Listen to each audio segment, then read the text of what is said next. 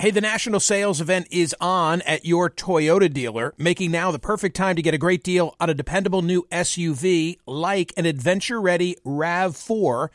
Available with all-wheel drive, your new RAV4 is built for performance on any terrain, from the road to the trails, and with plenty of passenger and cargo space, plus available tech like wireless charging, you and your entire crew can stay connected. Or check out a stylish and comfortable Highlander with 3 spacious rows of seating for up to 8 passengers and with available features like the panoramic moonroof. You can sit back and enjoy the wide-open views with your whole family. Plus, both RAV4s and Highlanders are available in hybrid models, so no matter your style, you can drive efficiently and save on gas. Visit your local Toyota dealer and check out amazing national sales event deals on RAVs, Highlanders, and more when you visit buyatoyota.com. If you're like me, it's now the end of the day and you say, uh-oh, what are we going to have for dinner? Well, here's the solution. Eating better is easy with Factor's delicious, ready-to-eat meals. Every fresh, never frozen meal is chef-crafted, dietitian-approved, and ready to go in just 2 minutes. You're going to have over 35 different options to choose from every week, including Calorie Smart, Protein Plus, and Keto.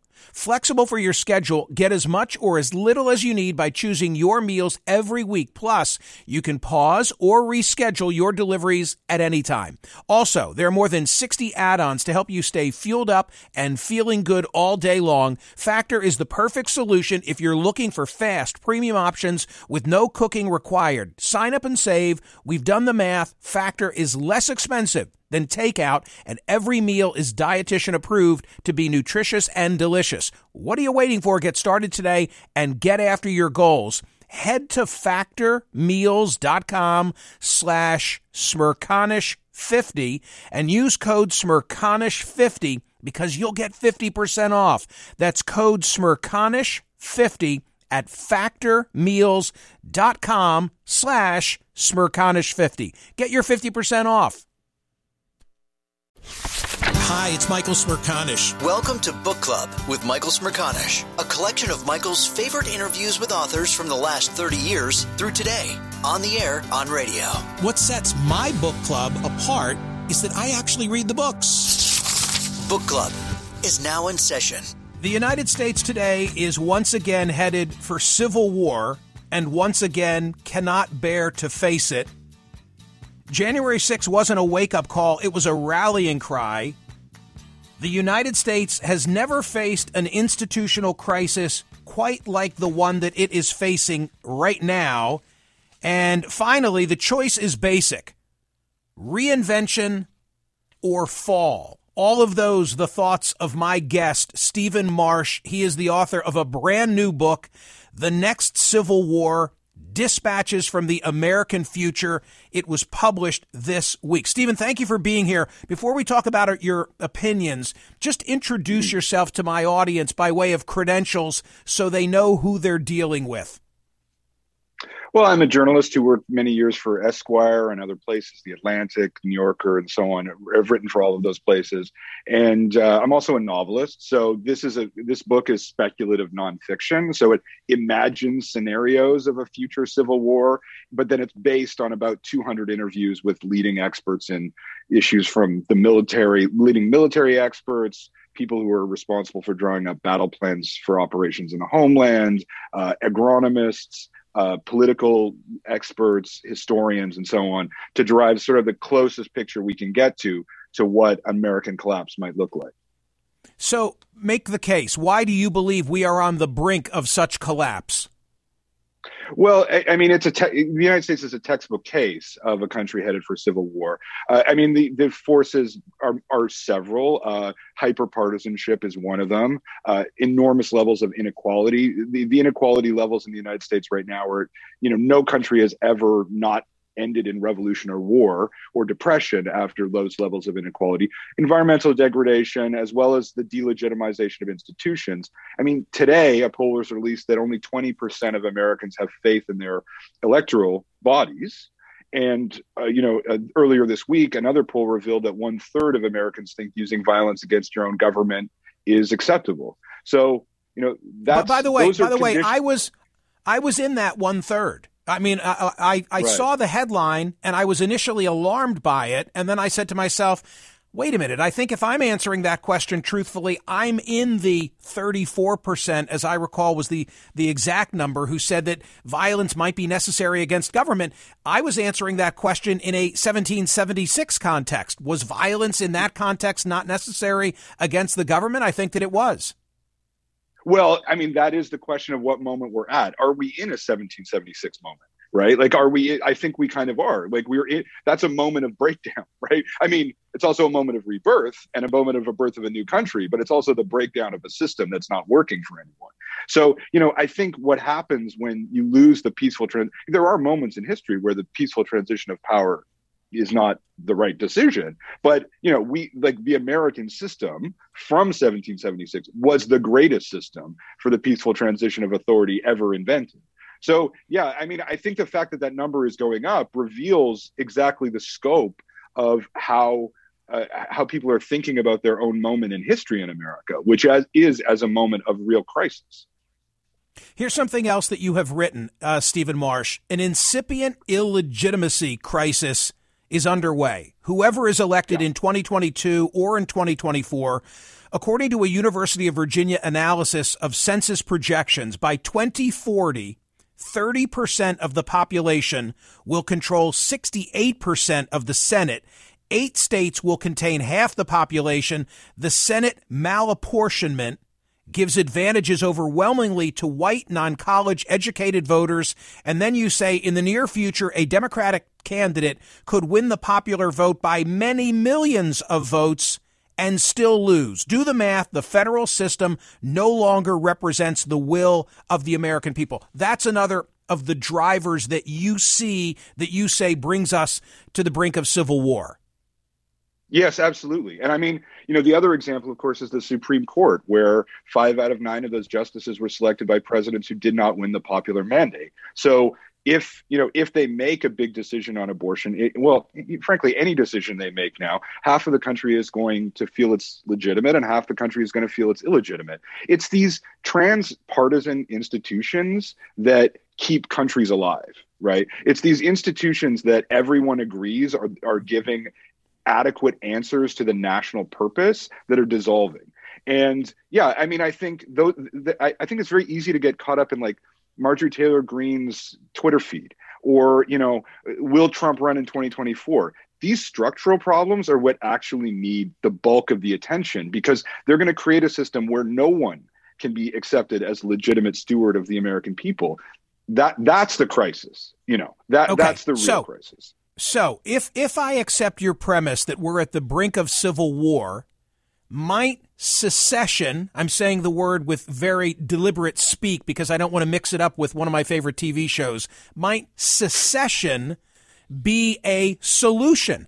Today at my website at smerconish.com, in honor of what you've written, I'm asking this question. I'm mimicking the UVA Center for Politics. I'm asking, does the discourse in America make you favor either red or blue states seceding? How likely is it, how possible is it that there would be secession in the United States? It seems to me that secession happens all around the globe each and every year. Yeah, I mean, there are 3 times as many countries today as there were in 1945, right? I mean, secession is not, only in the American context where secession takes on this very particular dimension around slavery and the North and the South, it has a different meaning. But in most of the world, it's not particularly uncommon for states to break up and reform. That said, it's very hard in America. I actually think secession is one of the best case scenarios for the American future. And I think the country being divided into political entities that make more sense to themselves and could fulfill their political visions is perhaps the best case for everyone. But it's not impossible, but it's definitely unconstitutional. Like, whatever the separatists you have on your show tell you, there's no real debate about whether it's constitutional. It's not. And then, another thing is the UN makes it really hard to do, because you need the home state veto and you need the Security Council veto. And without that, it's all very well and good to say, don't mess with Texas, we're going to go on our own. But if nobody can land a plane in your airports, you can't exchange currency on the foreign market, you don't have internet protocols. It's very hard to run a country. So, well, isn't there a geographical impracticality to it? In other words, if there were a secession by red or blue states, how does California get linked with New York? Oh, I would say that would be, I mean, certainly the California separatists want to go on their own.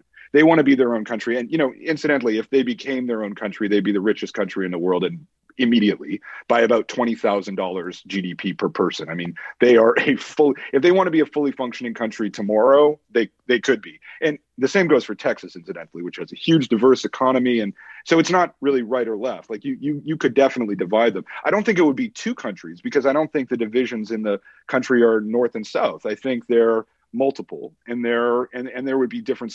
I mean, the real problem is also density, because like urban centers like Austin and that's obviously like a blue fortress in the middle of a red state. And the same is also true. Like, I have friends in the Hudson Valley of New York who, are feel like they're dealing with far right people all the time. So, there are definitely a lot of problems with it. However, they're not insoluble. Like there are ways around them. They have been worked out in other countries. So in other words, it's not a scenario, and I recognize that we're just spitballing here, but it's not a scenario where the red and the blue divide, even though that's the way that UVA worded their survey question, and me too. But rather you see it more, and it's not so much as a slave and free state division that you would hypothetically envision. It's more like Western Europe. Well, yeah, I mean, I still think the slave, non-slave state division is pretty intense, and you can see that in a lot of social ways, like church membership, gun ownership, proximity to abortion access.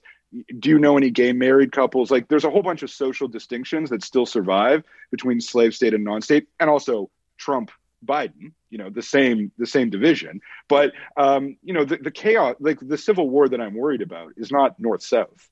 It's chaos versus order, right? It's chaos versus order. It's sectarian violence, militant violence for the normalization of political horror against government, essentially government, right? Essentially, like the right of the federal government to have laws, and so those are that's the struggle.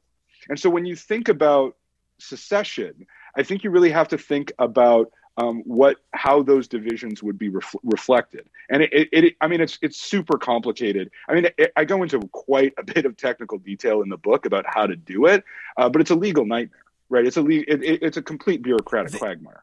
By the way, the book is called The Next Civil War, Dispatches from the American Future. Stephen Marsh is the author. It just came out this week. Didn't Justice Scalia close the door on whether secession, the right to secede, could ever take place in the United States?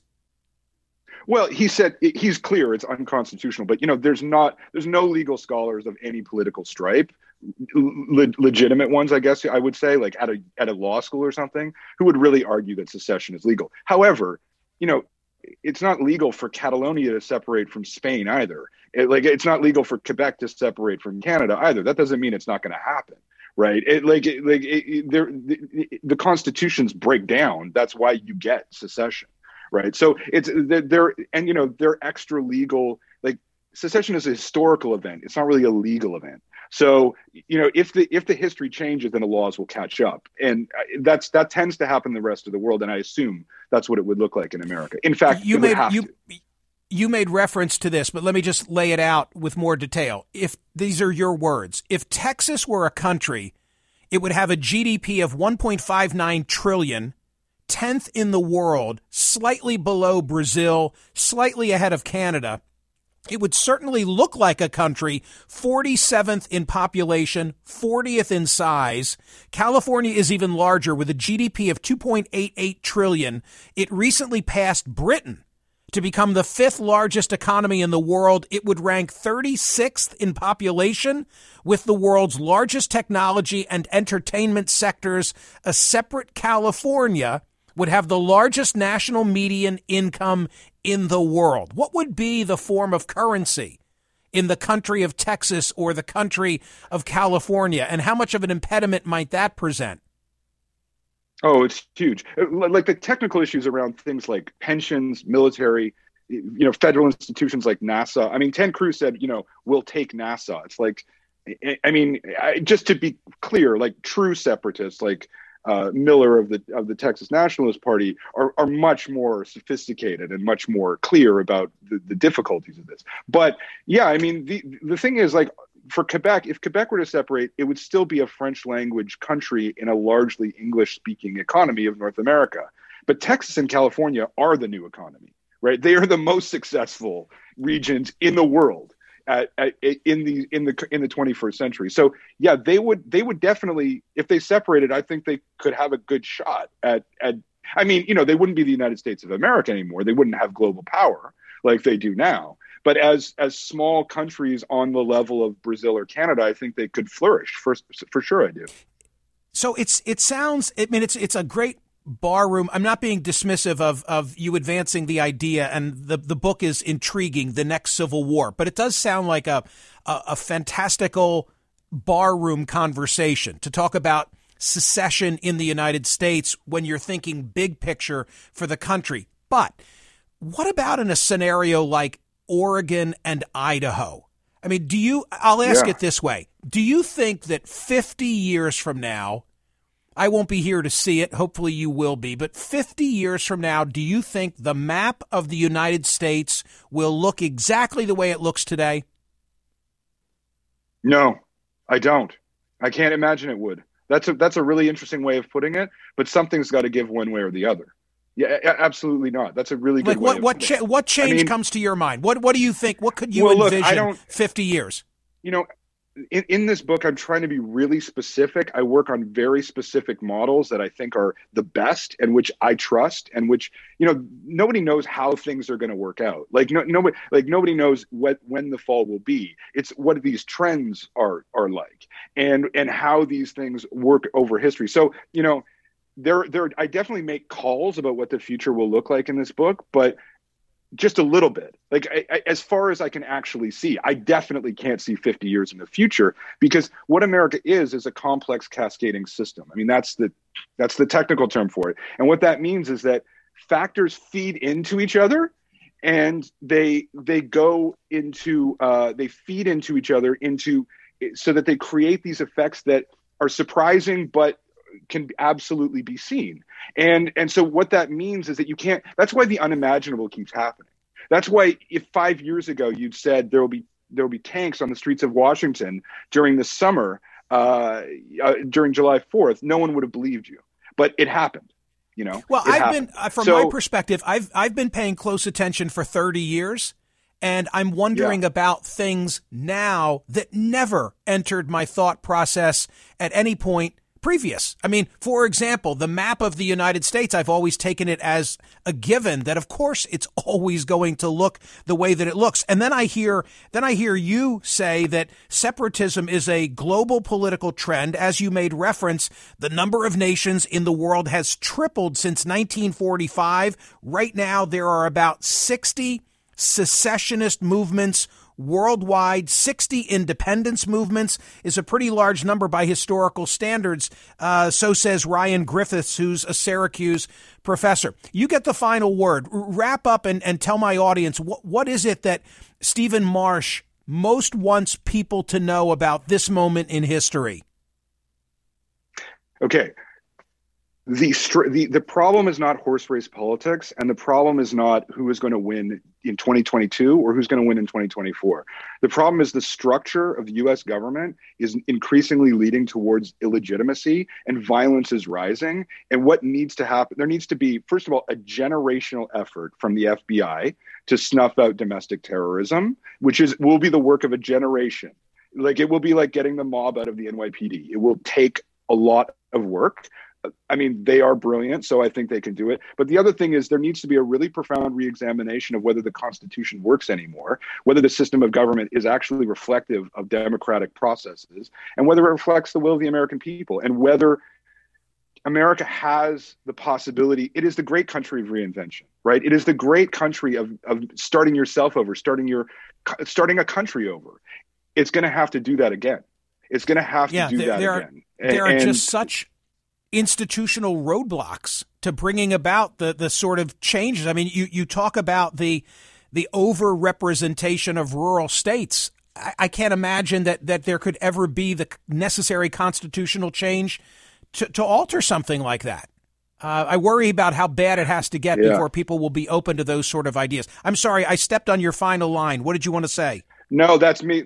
That's me. I was just going to totally agree with you. I mean, like, it is very hard, but when the other option is violence, like, I've talked to some people as touring this book who think that a civil war is a good idea.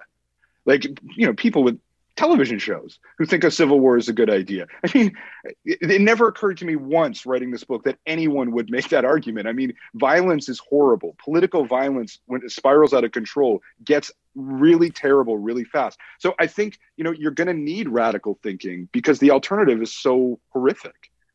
The Next Civil War, Dispatches from the American Future. Stephen Marche, thank you so much for being here. It's a provocative conversation, and I really appreciate it. Real pleasure. Thanks for having me. Hear more of Michael Smerconish on SiriusXM's POTUS Channel 124. Live weekdays from 9 a.m. to noon East or anytime on the SiriusXM app. Connect with Michael on Facebook, Twitter, YouTube, and at Smerconish.com. Book Club with Michael Smerconish. New episodes drop Tuesdays and Fridays. Spring? Is that you? Warmer temps mean new Allbirds styles. Meet the Super Light Collection, the lightest ever shoes from Allbirds, now in fresh colors. They've designed must-have travel styles for when you need to jet. The lighter-than-air feel and barely-there fit makes these shoes some of the most packable styles ever. That means more comfort and less baggage. Take the Super Light Tree Runner on your next adventure. Its cushy, lightweight foam midsole supports every step, and the extra outsole traction gives you the grip to just go for it. The eucalyptus fiber upper adds next-level breathability to keep you going all day. Plus, the Super Light Tree Runner is comfortable and ready to go right out of the box. So, what can you do in a super light shoe? What can't you do is the better question. And because they're super packable, the real question is, where are you taking them? Experience how Allbirds redefines comfort. Visit allbirds.com and use code SUPER24 for a free pair of socks with a purchase of $48 or more. That's ALLBIRDS.com, code SUPER24.